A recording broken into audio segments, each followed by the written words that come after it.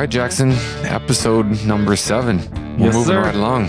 Yep. So Jackson has stopped in at my house with his family to, I guess, break the ice of their family vacation with a podcast recording. Dude, it's so funny. The kids, so we're going to an amusement park, you know, and in these regions, you want to go to an amusement park, you got to jump in and drive. Like the nearest ones, I think we're going 8 hours or 9 hours away. And they've been saving for months to do this. And so, you know, got them up early this morning, load them up, and then told them that we're going to swing through Fairfield and do a podcast. They're even Lash, and Lash is so like always up and chipper. And yeah, she's like, do we have to stop? She's just going on in her little, you know, in her way. And she wasn't super excited, but I was like, come on. It's only an hour and a half extra. And of course, once they get here, they're out running around and they're not going to want to leave when it comes time to go. They're going to be like, can we just hang outside a little longer? How funny. So I got up and I am artificially inseminating my cow herd this year. My mighty herd of 25. Now, here's the thing though about your 25. Like that sounds in terms of a ranch and like running cattle. Sure, it's a quote mighty herd, right? With sarcasm. But what you've done with your little herd, I'm super impressed with because you're like totally maximizing the little bit of ground that you have. And your hobbying is starting to really bear some fruits, I think. Yeah, it's been an interesting collection of cattle. We started with a couple belted Galloway cows, which look like Oreo cookies. Yeah. Just, we wanted a couple cows and they're a striking cow to look at. And then it seems every year we end up with bottle fed calves, orphan calves. Dad picks them up over at the auction. He sees a deal that's too good to pass up and doesn't ask. Basically calls and says, I got seven extra calves to bottle feed for you. I remember that. But I think over the past few years of those bottle fed calves, I think we were averaging about $160 a calf.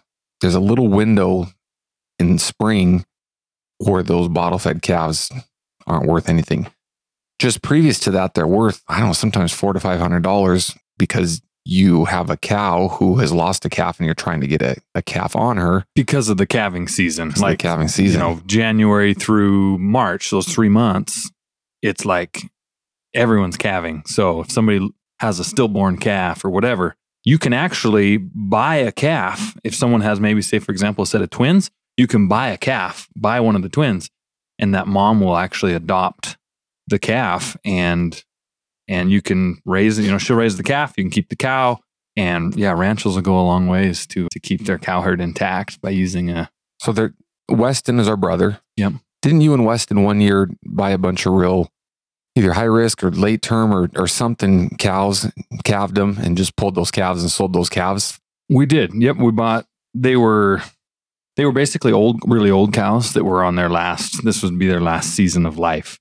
And nobody wanted them. They would have sold just to go to slaughter.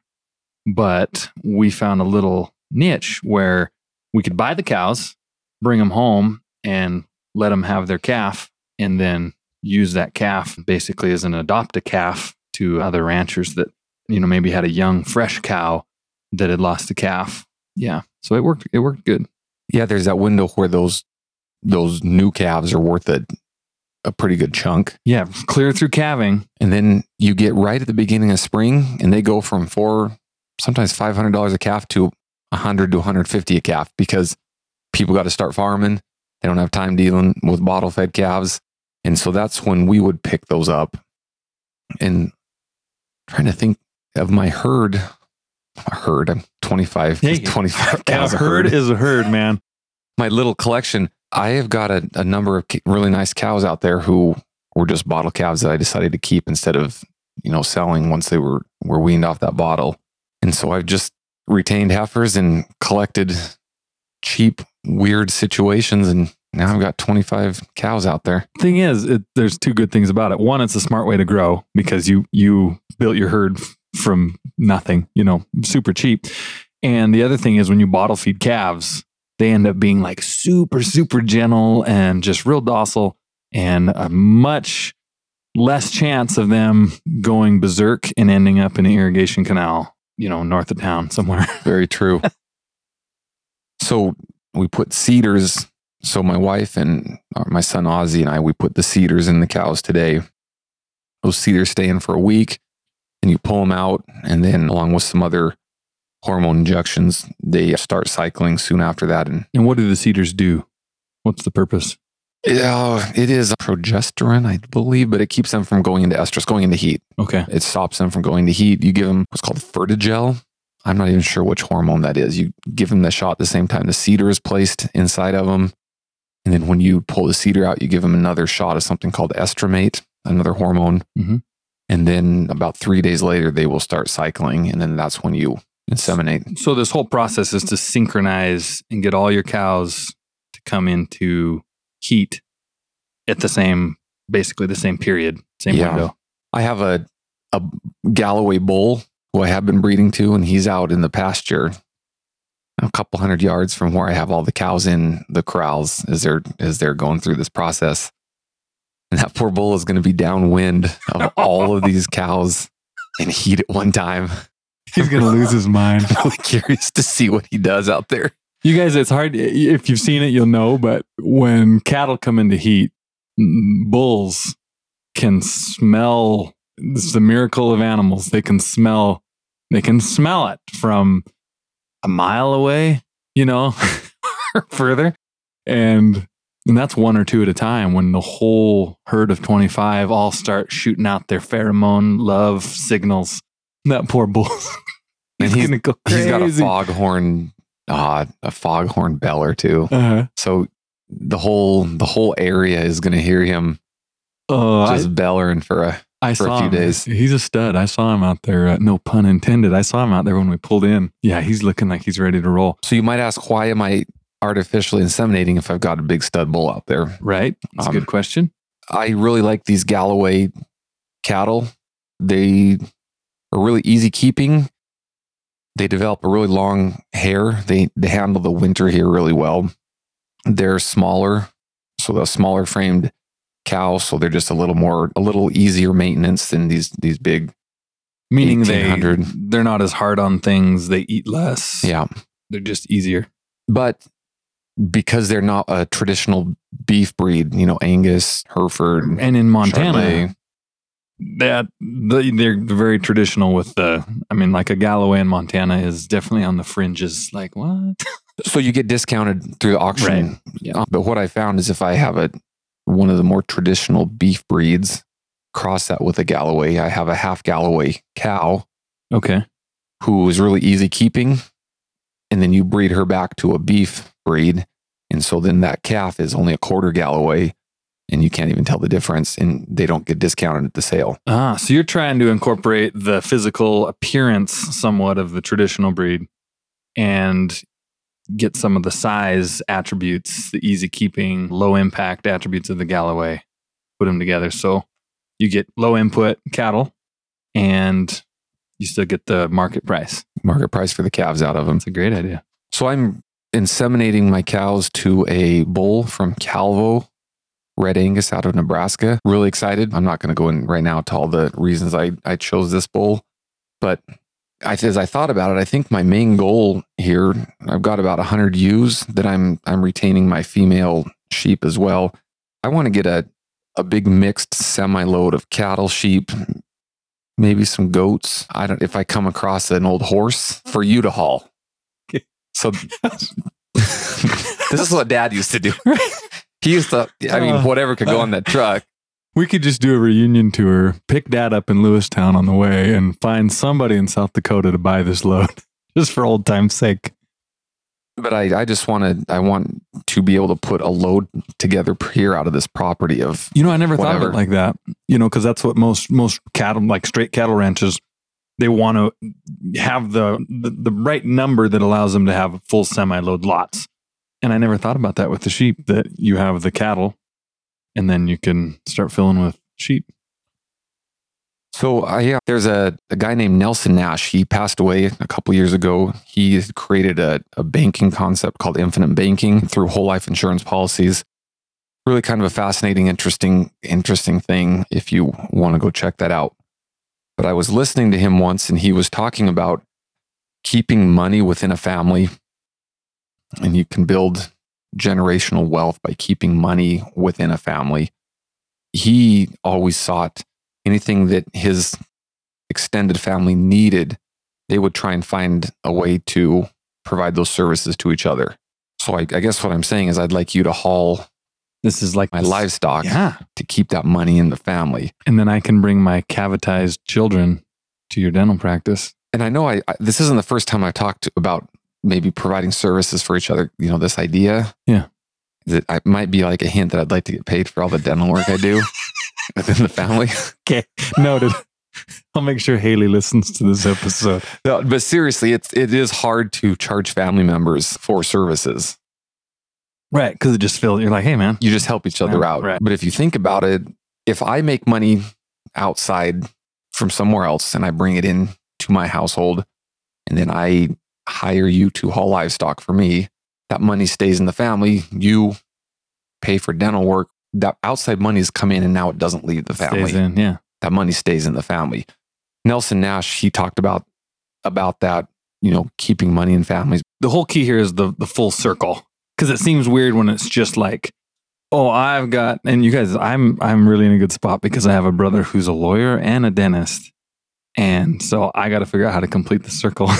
But that's the whole key to this, to it, you know, making sense is that the circle has to complete. It's not just one family member just dishing out, you know, oh yeah, I'm helping everybody with their dental work or whatever.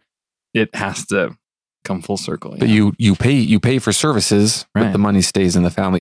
So Nelson Nash, I had heard him talking, and he was talking about keeping money within families, and the fact that he was of the opinion that not only should you not charge family members, but you should charge them more than you charge anyone else.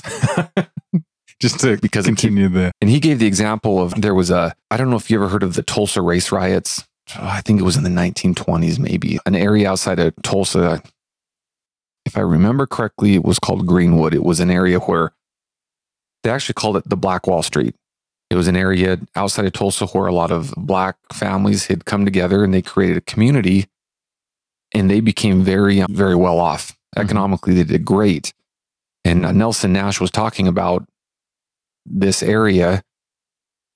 I wish I could remember the exact statistics. He talked about in a community, when money comes into a community, it usually changes hands like 2 or 3 times, and then the money leaves the community. Okay. But within this Greenwood area of Tulsa, this Black Wall Street area, that was the nickname, money would change hands like 12 to 15 times before it left the community.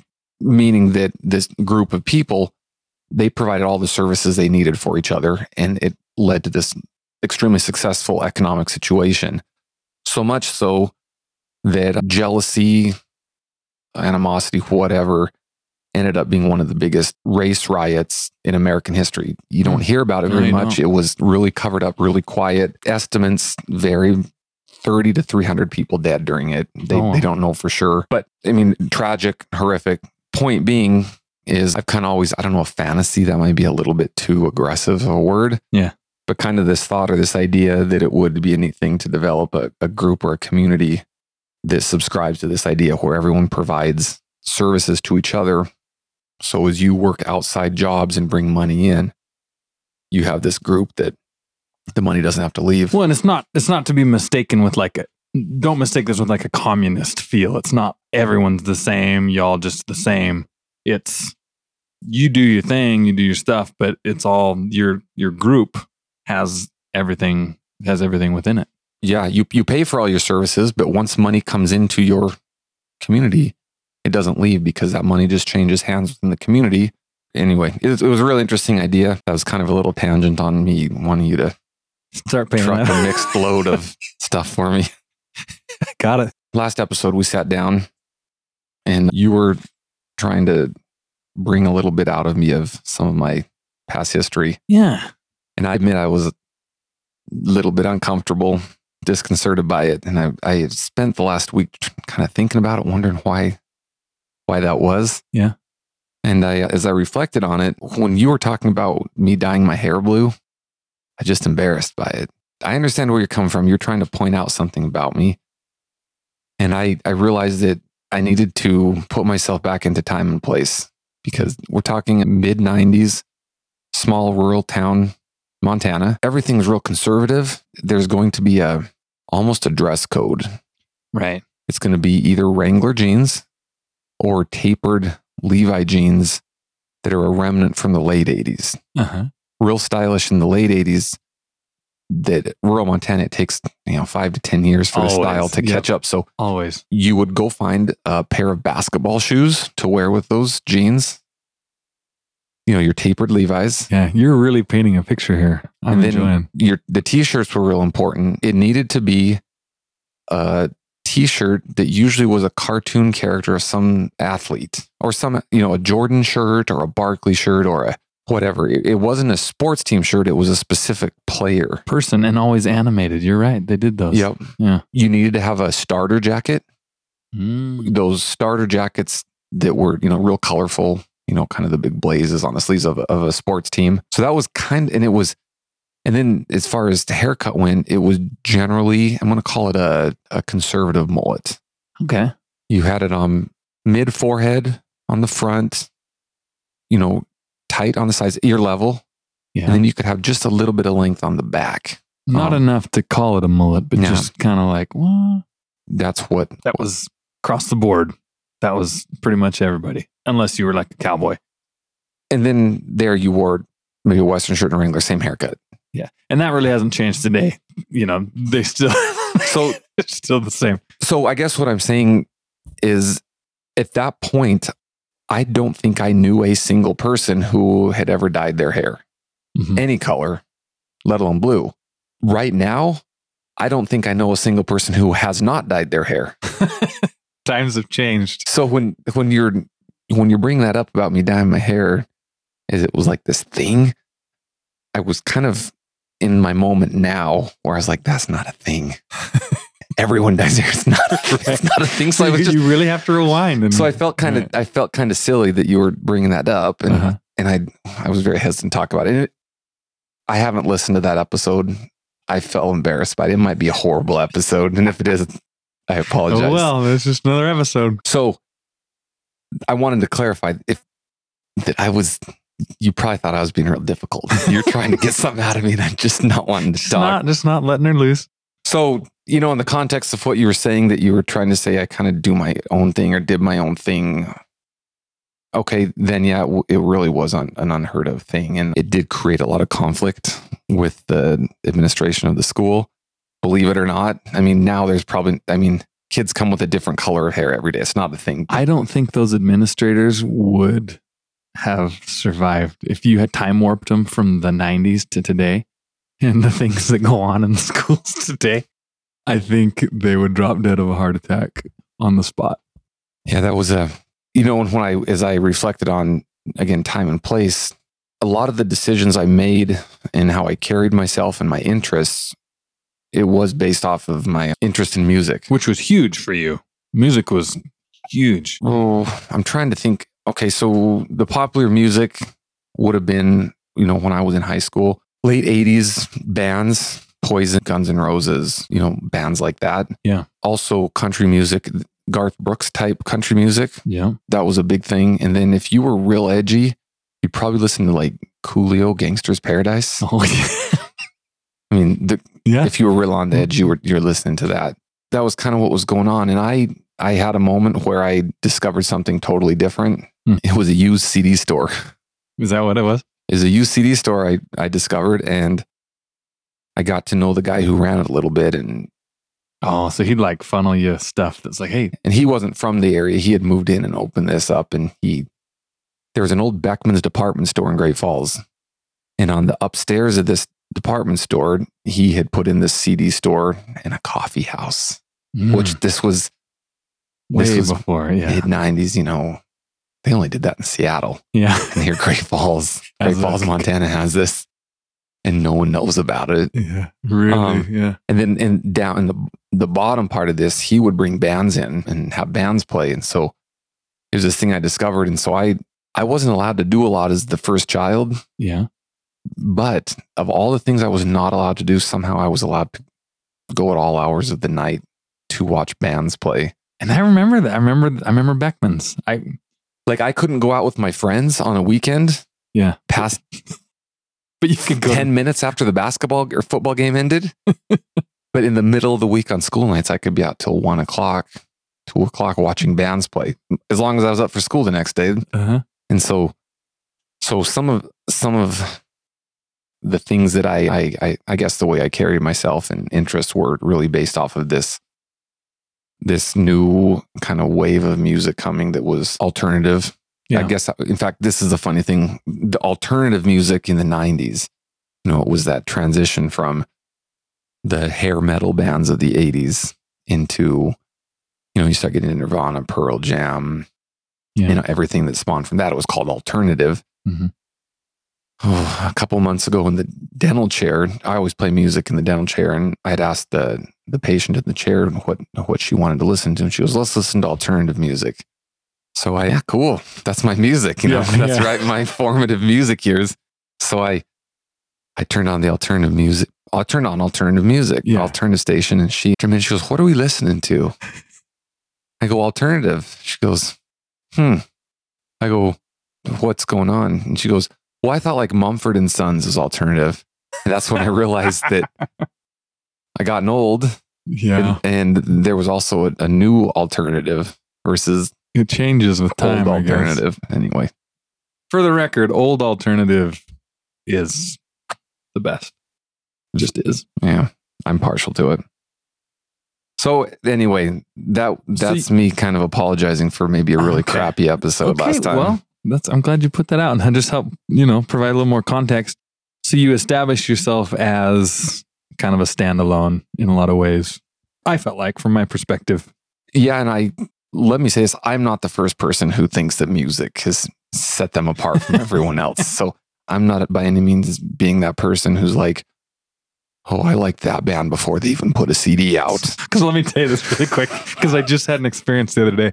So I went into the CarQuest store in Lewistown to get, I don't remember what it was, get some parts for my truck. And I'm sitting there at the parts counter, and Bill, who's been there for years and years, goes, "Hey," and I apologize if this guy ever hears this, but I can't remember your name. But anyway, kind of a younger guy, but full white beard. And he goes, "Hey, so-and-so, here's a drummer."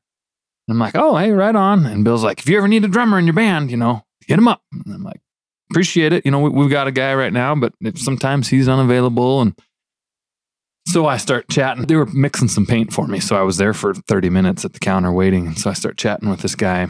And sure enough, he just moved to Lewistown from Missoula, which Missoula to Montana is what Seattle was to the United States, basically, as far as, alternative music and whatnot, all through the 90s. And this guy's, he's your age. He's probably 45.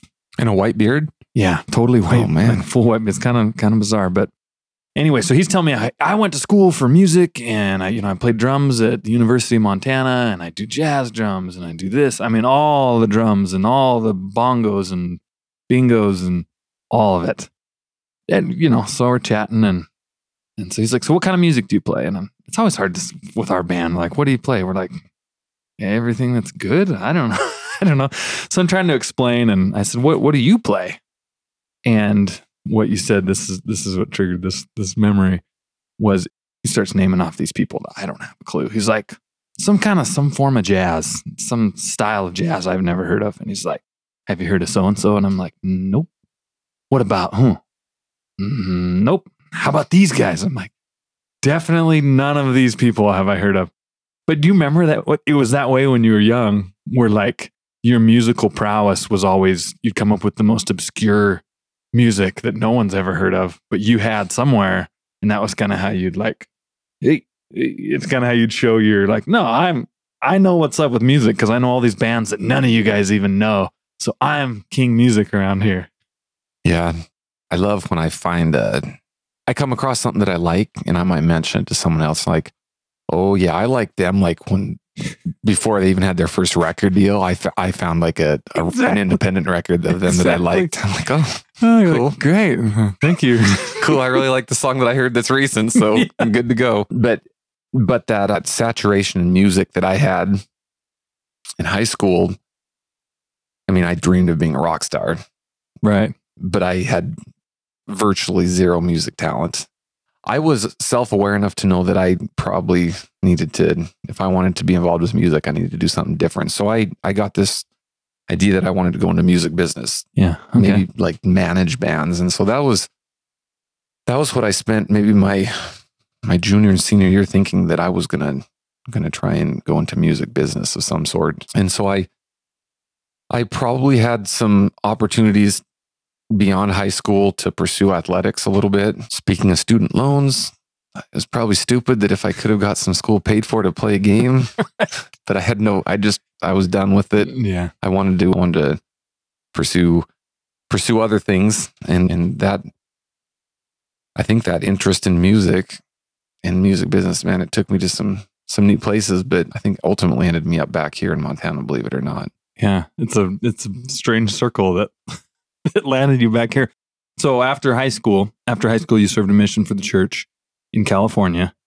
And then that led you to some opportunities that you've actually shared on the podcast with the organic fertilizer. I ended up in Modesto, California, Central Valley. Okay. Working at a company that used to be called Triad. I think they have changed their name to Land and Sea Organics.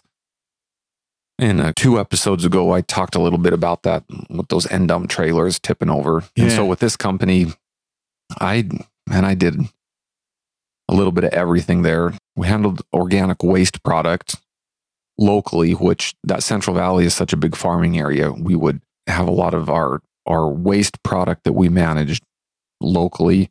But we also had a humic acid product that we would ship all over the world. So we had a warehouse where we were shipping all the time, and then we were having product locally.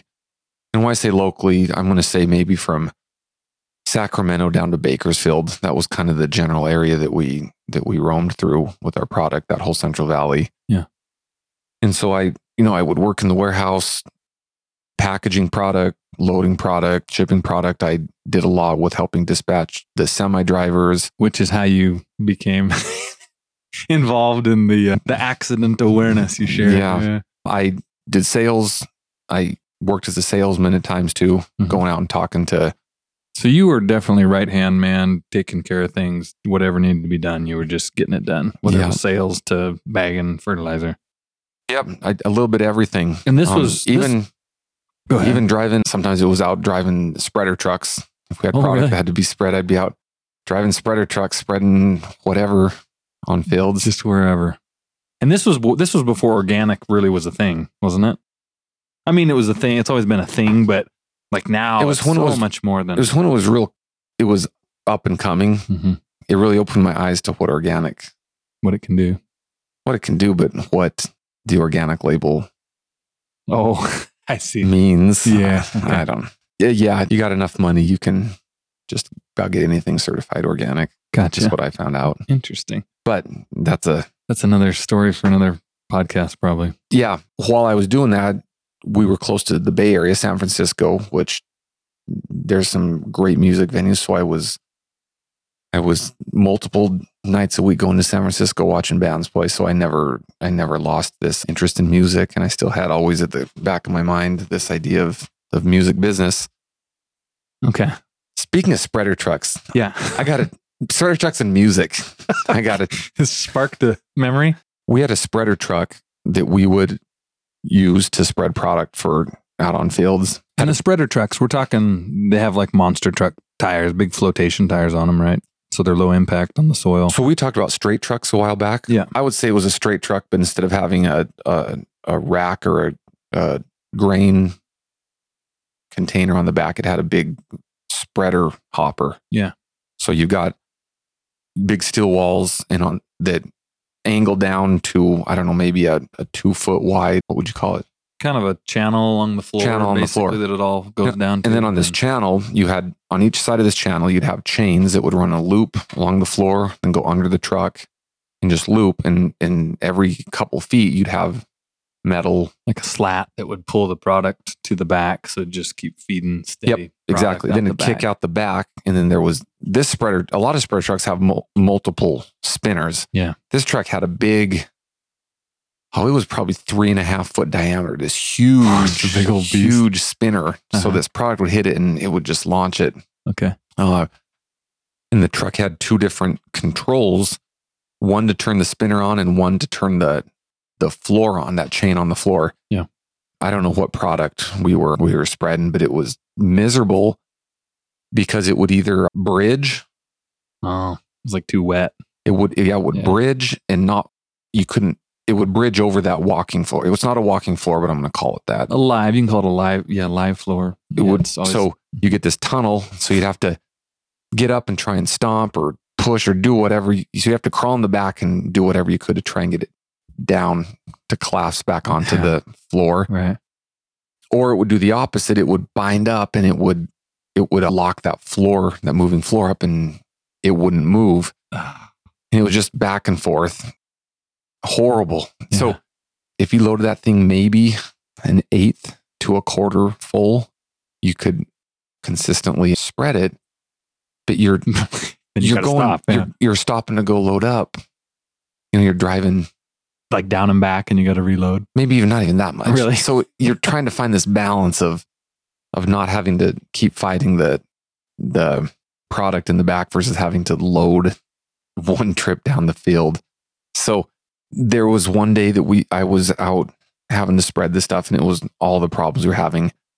I had tickets to a Deftones concert that night in Sacramento with a buddy, and this was when Deftones came out with that album White Pony. It was their best album, I think. Mm-hmm. They were from Sacramento area, I think. So this was going to be a great show, their hometown show. I had been out there on that spreader and firing up the spinner, firing up the floor, turning it off, everything off. It was a kind of a pain in this truck. And so the floor had stopped, it had jammed up again. And I would usually get out and get a crowbar on the back end of that truck, and I'd get under one of those metal slats and really put a lot of pressure, and I could pop it loose. And I had decided that I just was going to leave the spinner on when I did this. And this is going to get good. So as I sat there with the crowbar under the floor cranking on, I was watching that spinner, and I remember thinking, this crowbar is probably going to slip out from under here when you have all your weight on it. And when it slips, you're not going to be able to catch yourself, and you're going to go down and you're going to cut your hand off on this spinner. I sat there having this, I was having the conscious thought of it. And so, of course, I did not go turn the spinner off. And of course, that happened. Crowbar slipped. My hand slipped onto the spinner, and I didn't cut my hand off, but it crushed my thumb. Oh. And almost instantly, my thumb was like twice its normal size. Oh. Just swelling, that throb, where you like feel it in your neck, and yeah. And so I finished spreading for the day, and my thumb just worse and worse and worse, and I didn't want to miss this concert. So I got home, got cleaned up, and got in the car, and I had my buddy drive because I couldn't even hardly hold on to the steering wheel. My thumb hurt so bad. So I was just so miserable. We drove to the concert, and we got there, and he wanted to be down on the floor, which I would normally want to be. I was trying to do with him, and people just kept slamming into me. They're just jumping around and kept slamming my thumb. Like I was almost in tears, and I so badly wanted to see and hear this band play. And I was so distracted with my thumb. Your stupid thumb. So finally I told him, hey, I got to go find a place to sit down. I can't stay down here on the floor. And so I turned around to walk out, and a girl turned around and bumped right into my thumb. And I was like, And then I looked up, and she was looking at me with the most odd expression on her face. And then she opened her mouth and projectile vomited down the front of me. No, I did not see that coming at all. Oh, so that was. I thought you were going to say like, turned out it was like the daughter of the farmer and was spreading something. No. So that was it. I said, so I went and sat down and just pouted the rest of the night. Oh, but that was one of those things. If you smash your thumb, if you take a needle and heat it up real hot, and you can push that down through your thumbnail. Yeah. And then it releases all that pressure in there. That was the first time I ever used that technique. And I wish I had done it a lot sooner. It was instant relief. Was it? Oh, So my takeaway from this story is that all this time you've been telling everybody like, I'd back Dad's semi up one time, like once. And you've been keeping this little card in your pocket, letting everybody know that you were a spreader truck driver, and it totally counts, 100% counts as being a trucker. So you're now full bore.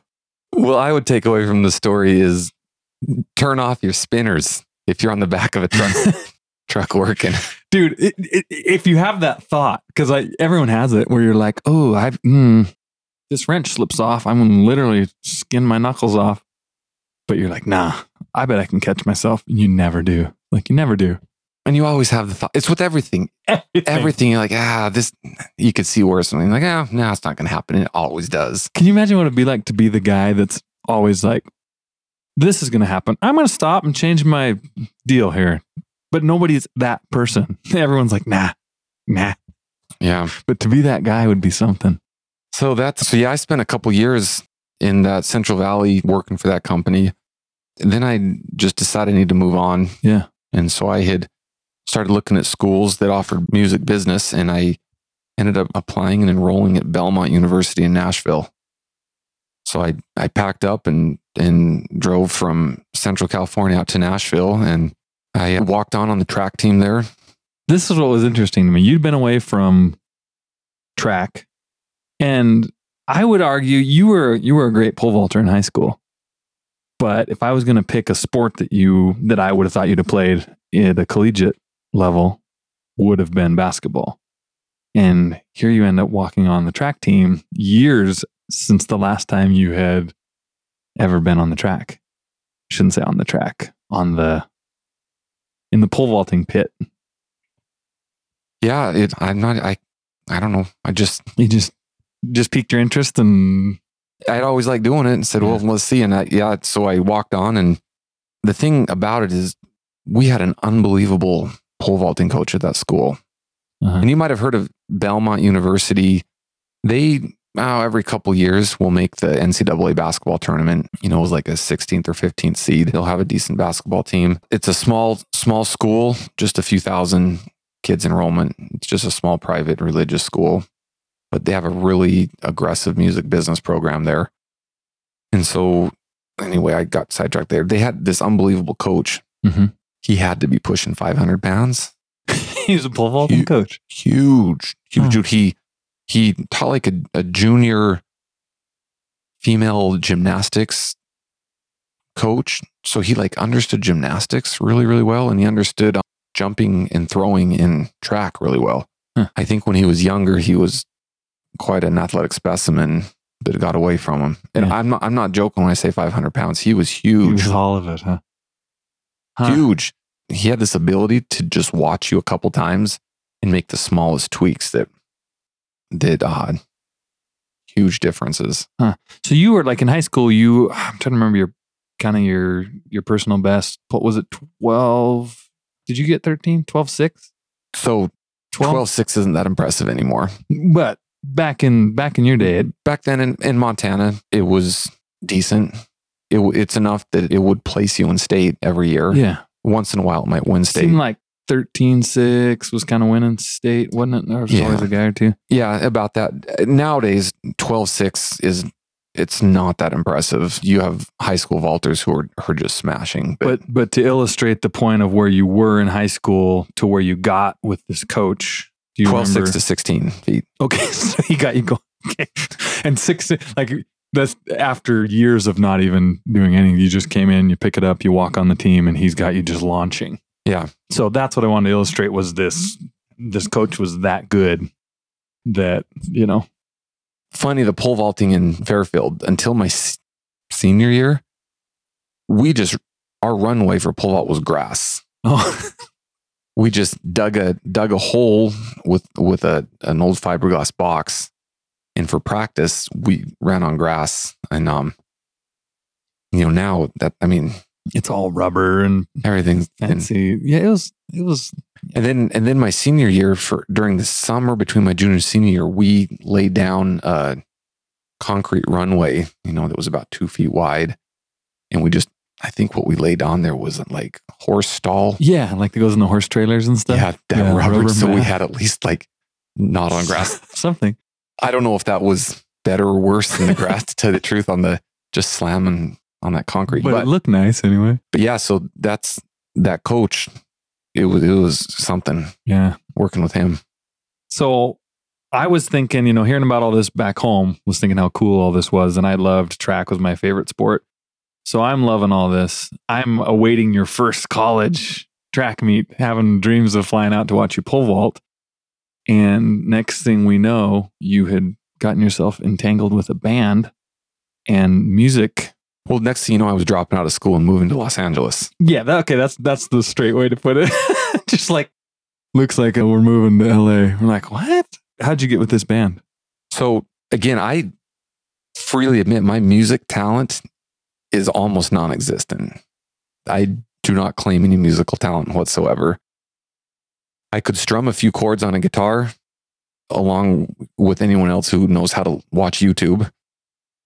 Which is me. That's where I'm at. I mean, that's me. So it's okay. So I'm studying music business. I would get up early, right when the library opens. You get a window of about 2 hours where no one else would ever be in the library. And so I would get up early and go study and get all my schoolwork done. Let me preface that by saying Belmont University has a really strong music business program. They also have a lot of music performers there. And they also had a lot of people studying like sound production, stage production. Well, and it's Nashville, so yeah, that makes sense. Right in line with what you'd expect in Nashville. Belmont University had a big auditorium, and they would have these showcases. I think they would have 4 of them a year, if I remember right. They'd have like a rock showcase, a country showcase. I don't remember the other ones, but each, like different genres of music, they'd have these showcases. And so at the showcase, they would have 4 performers, whether it's a band or individual singers, whatever, would be at the showcase. And the showcase allowed the performers to showcase their talents, but it also allowed the people who were studying stage production, sound production, to be able to put on a big full concert in a big auditorium, with lights and all the sound and everything during these showcases as well. So it was a showcase for not just the performer, but anyone who's studying a huge range of everything related to music. These showcases were a big deal because they would have some industry people, whatever that means. Yeah. Usually an executive of some kind from record labels in Nashville would come and they would judge these 4 performances on these showcases. Okay. And it was not uncommon for the winner of these to end up with a record deal or a publishing deal or something. Just some good exposure, good networking. Yeah. Because it showcases them, it puts them right up front with, industry people when, every other person you meet in Nashville is the most unbelievably talented singer performer that you could come across. Uh-huh. The open mic nights in Nashville were unbelievable. Uh-huh. The talent, there was one place, it was Porter and something. I can't remember the name of it. It's been so long, but the open mic night there, you'd have to submit whatever to get in there, and you get 2 songs. And it was amazing to go to that because the people there had 2 songs and they would put everything into this because it's hard to get there. And, again, it was a place that industry executives or whatever scouts, whatever you want to call it, knew that this was a place where they could find new talent. So everyone there performing. This isn't just like your little local coffee house open mic night. This is a lot of pressure. Yeah. The talent there is unbelievable. And then, every single person that's serving you're serving your coffee or you're taking your order at the restaurant, people whose talent is beyond anything that I could ever even comprehend. So basically everywhere you look, just amazing musicians left and right, vocalists. And they're just working whatever job they can to try and get discovered. Anyway, at our school, there was the rock music showcase was coming up. In a few weeks, and so, it's just, it's cool. That's something that does. Yeah, and you so have nothing to do with any of it. I have nothing to do with it. Other than I would go attend it and watch it because you have really good people playing. Yeah. It's entertainment. You're going to a concert essentially. So I'm sitting there one morning, real early, studying, I hear someone go, excuse me? And I look up and there's this girl standing there, and she's just a petite, quiet, small girl. And she did not projectile vomit on you. She didn't projectile vomit on me. Okay, so that's a good start. And so I look up and I go, yeah. I've never seen someone else in the library this early. And she goes, do you play in a band? I said, nope. And she just sat there looking at me. And I said, yeah, no. Still don't. I mean, do I look like someone you know or something? Because she wasn't leaving. I didn't know what to say. And she goes, no. She goes, you just look like you might. And I said, no. And you're probably the one person in the university that doesn't play in a band. Yeah, I'm probably the only one there who doesn't. Yeah. So I kind of went back to studying, but she still just stood there, not saying anything, just looking at me. It was very weird, awkward. And so I said, I mean, why do you ask? Yeah. And she goes, well, you just look like you might. And she goes, I need to find a bass player. And I said, yeah, not me. I don't play bass. Nothing never had. Never touched a bass. And she's like, okay. But she doesn't leave. She just stands there. And it's so awkward. I'm like, I go, my roommate plays bass. Because my roommate actually, he was a studio musician. He didn't go to school there. He was a studio musician, and he recorded a lot for other musicians. And so she goes, oh, did he go to school here? I said, no. And then she finally comes out and she says, oh, I'm trying to get into this showcase and I lost my bass player. And so what happens to get into this showcase, you have to first submit an audio CD. And from all the submissions of the audio CD, I think they pick like 10 or 12 finalists who then perform in a live audition. And then out of that, they take the top 4 who play in the showcase. So she had submitted her audio recordings of her music. And so she had made the live audition, but her bass player, for whatever reason, couldn't play. And there was a rule, like everyone playing a certain percentage of the people had to be students at the school. And so she was kind of scrambling, looking for a bass player. I was like, yeah, I don't know anyone. But she's still hanging out. She's not leaving. Okay. And I don't even remember what was said after this. It was me more it was just so awkward that she was just standing there looking at me, kind of talking, kind of not. And I said, well, I can play guitar a little bit. I know that the bass guitar is kind of like the bottom 4 strings on a guitar. So, I mean, if you want me to try it, I guess I could. And then she just snapped out. She's like, yeah, let's do it. I'm like, okay. So I make plans to swing by her apartment later. She lived on campus and she was going to give me a CD of her music and then give me some charts, which I don't know how to read. You don't know anything. You're like, I don't know anything. So I go pick it up and she gives me the charts, kind of walks me through how to read these charts. I think I understand it. And so I go, okay, I'll go listen to this, and see. I'll see if my roommate can let me borrow a bass and see. And I think, okay, I'm just kind of trying to get her to finally not just stand there. But although we've progressed to later in the day to picking this up, obviously. So I didn't have anything going on that night. So I actually did go home and sit down and kind of mess around with it and figure out how to play these bass lines to her songs. How much time did you have between when that first meet and when you had this live audition? You remember? I think it was about a week. Okay. About a week before this live audition. Which sounds like a lot. You're like, oh, you got a week. But you got to realize if you've never played, you're learning, 75% of this is new to you because you just play guitar. So you've got all this new learning to do in a week. And the audition's serious business because you've already made it past the submit your CD. Yeah. Okay. I did go kind of learn it that night. That was just because I didn't have anything going on that night. I was like, yeah, let's play around with it. I was kind of just out of boredom. Yeah. I didn't think anything would ever come. I never thought I would see or talk to this girl again. And so the next morning she calls me. She's like, so did you learn that stuff? I was like, kind of, I guess. And she's like, okay, I want you to come over to my apartment and so you can play it and I want to see how it sounds. I'm like, Oh no. that's the best part. That's the best part, I promise. Okay. So I go over there and she turns the song on and I'm playing along with it. And she's like, okay. And as I got to know her, obviously this goes somewhere. Yeah. Jaxon has referenced this. When she was wanting to say something to someone, but she wasn't quite sure, she put her hand like just under her bottom lip and kind of go, Like when you first met.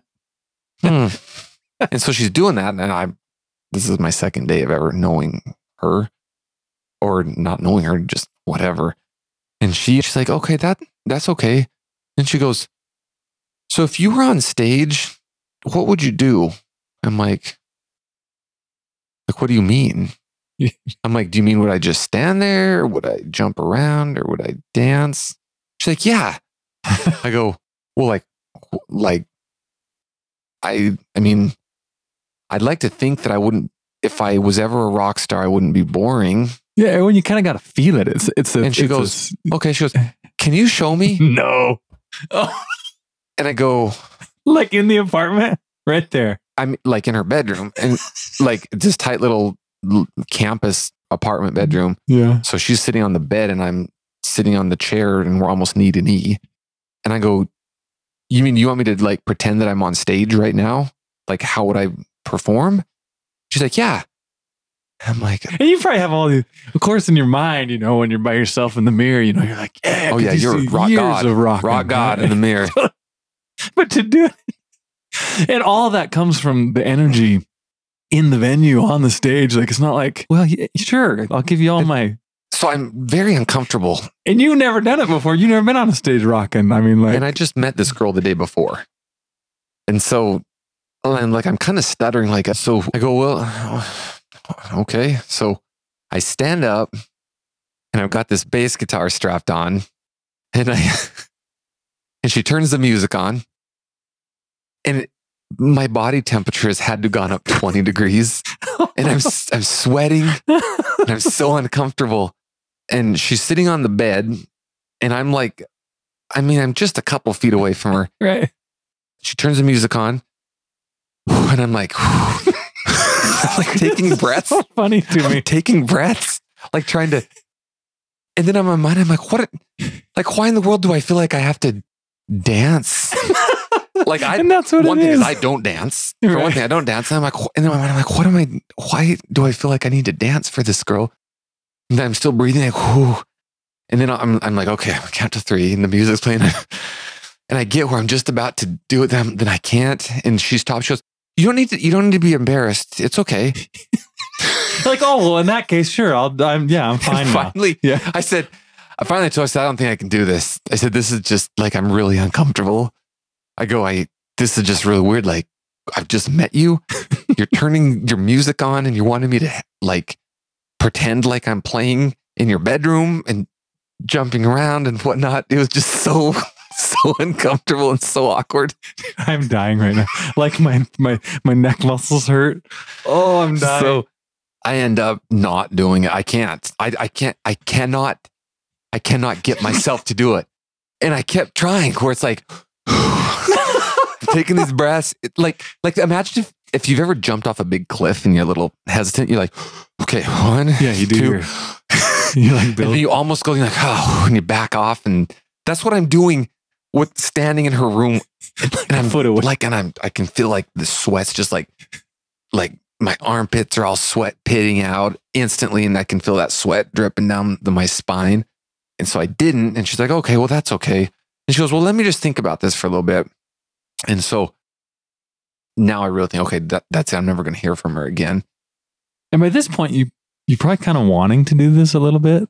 You're kind of getting the idea in your head where you're well, now maybe I'm disappointed like, if you didn't. man, maybe I can be a rock star. It's like the dreams are coming. So like a day later, no, it was that evening I get a call from her and she's like, so the guy that I write my music with, he wants to meet you. And so I'm like, oh, okay. So I'm being auditioned very oddly. Like I'm being auditioned when I don't even play. Right.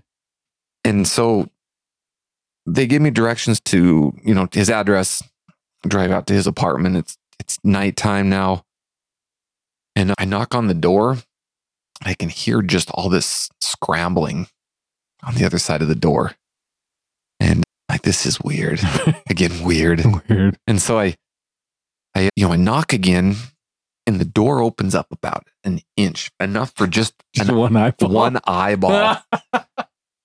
And I go, whatever. I'm not going to say his name in case he ever hears this and doesn't want to be embarrassed. I'm like, is this so-and-so's apartment?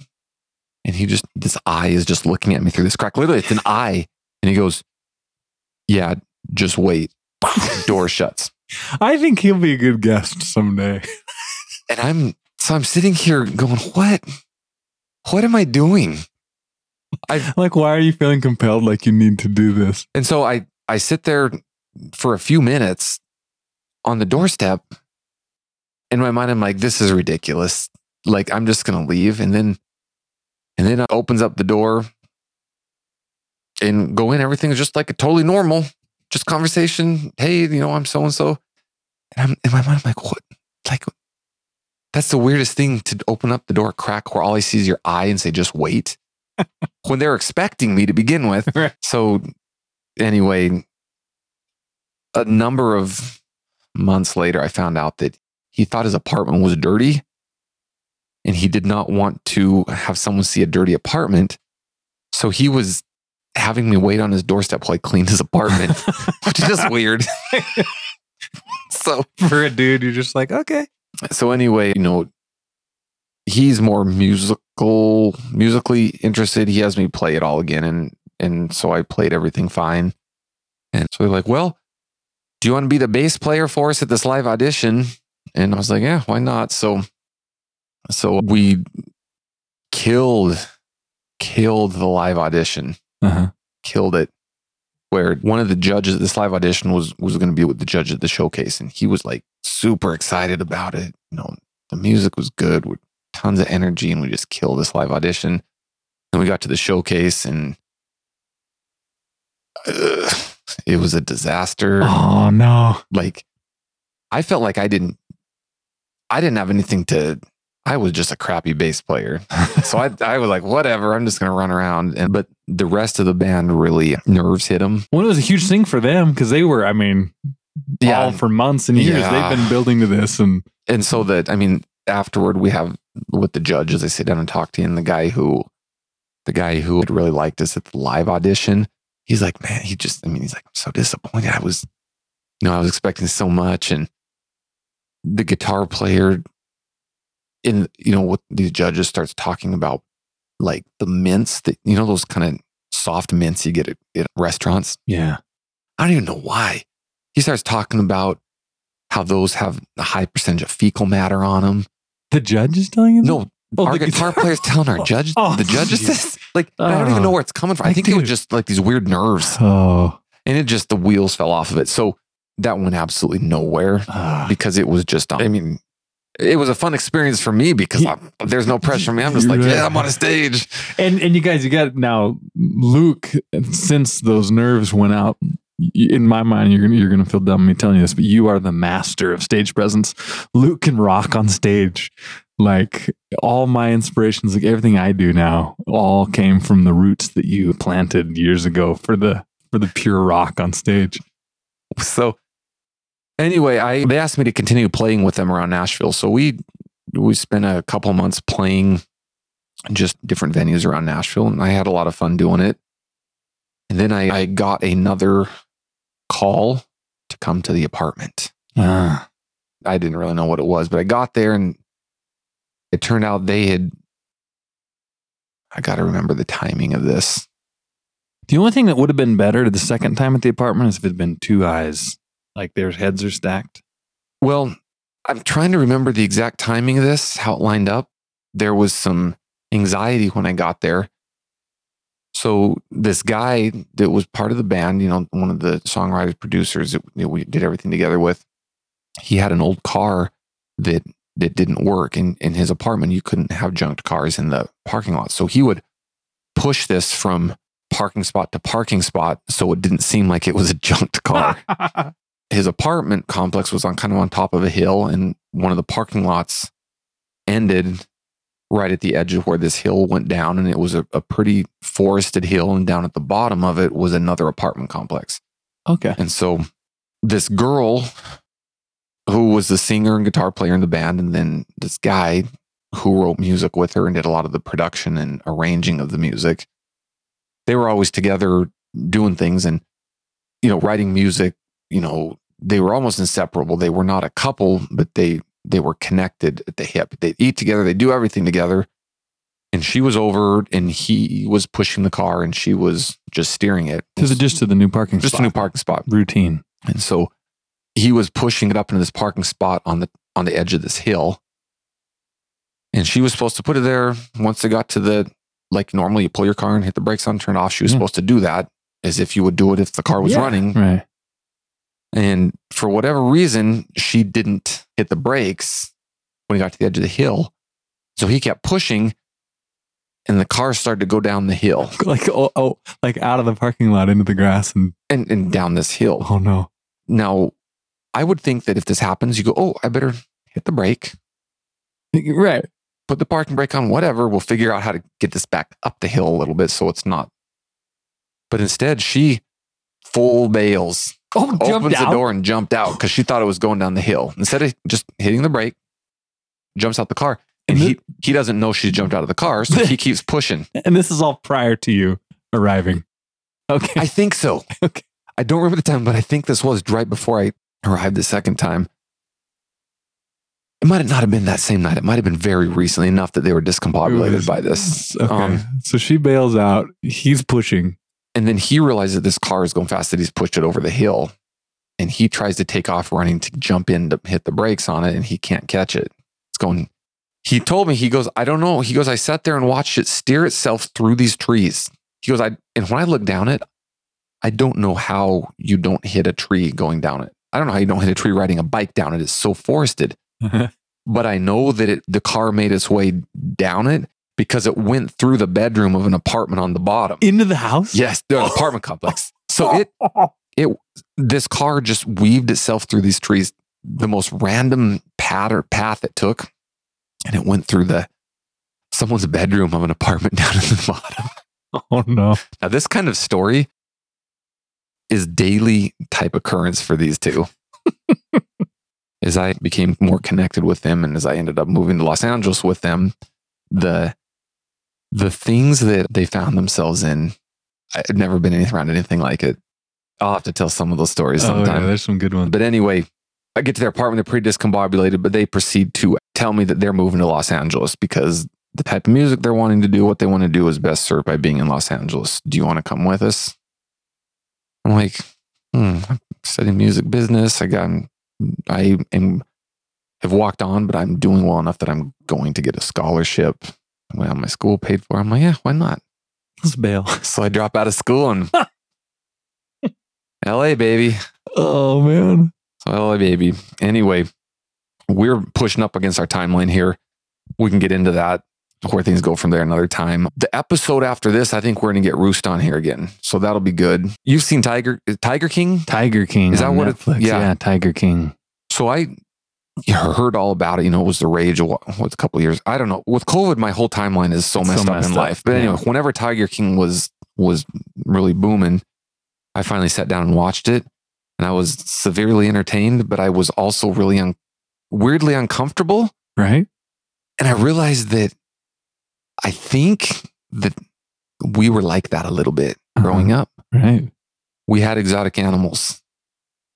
And why I would hope so bad that that's not what we look like to the world. Maybe we did. Maybe we did. I don't know. But I know for sure some of our friends were like that. Yep. 100%. So I think this next episode, when we get Rooster on here again, I think we're going to need to get into the exotic animal phase of our growing up, because we did go through exotic animals and we did have some connections with literal Tiger Kings. People who would have fit into that show very perfectly. Perfect. Yep. So that's what's going to be coming up in that next episode. We'll have Roost on here again, and then maybe we'll pick up at some point with some of my Los Angeles stories, and then how I ended up going from that to dental school and then back here to Montana. For those of you who have reached out and given us encouragement, we really appreciate it. It means a lot. You can email us at steadyatthewheelpodcast@gmail.com. We have been telling you steadyatthewheel.castos.com was the website. I think it was that. I could be totally wrong, but it is not. Yeah. It's steady at the wheel, but between each word is a hyphen.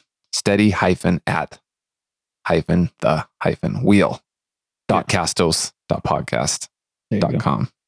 So anyway, that's kind of a pain in the butt, but something else I'll just want to add real quick. A huge thank you for the feedback and for the positive reinforcement. I think this brings back a lot of good memories for a lot of people and just provides people that don't have those memories, they still seem to find it like, what? This is interesting. But if you can remember, I know it's just an honest mistake that even I forget to do sometimes with content that I enjoy, but take the time, if you would, to rate the podcast, give it a rating. And then if you'd also comment on it. If you don't like the podcast, just keep your mouth shut. But if you like it, if you could just take a minute and just write what you like about it, so when other people are perusing, they'll heed your word. If you want to touch Jackson's world, yeah, you can as always check out the YouTube channel at Wild Wild West, and on Instagram there's usually pretty regular content on Instagram at Shumunush, SHUMUNUSH. If any of you hear something we're talking about and wonder if you'd like more information about it for us to talk about in the podcast, let us know. Or if you're like, man, you're talking about that, do you have any pictures of what you're talking about? We do have older pictures of things here or there. We tried to post that a little bit on Instagram, for instance, like we talked about those irrigating bikes, with the shovels on back. I was walking around town and I found one, and then Jaxon actually sent me a picture of him on one. So that's on the Instagram page. So if there's anything we're talking about and you're like, do you have a picture of that? We very well may have a picture of that somewhere that we could post on there. It's fun to be interactive with you, to be able to help provide what you're looking for. All right, you guys, thanks. And I think that next podcast where we get into exotic animals with Roost, I think you're going to enjoy that one.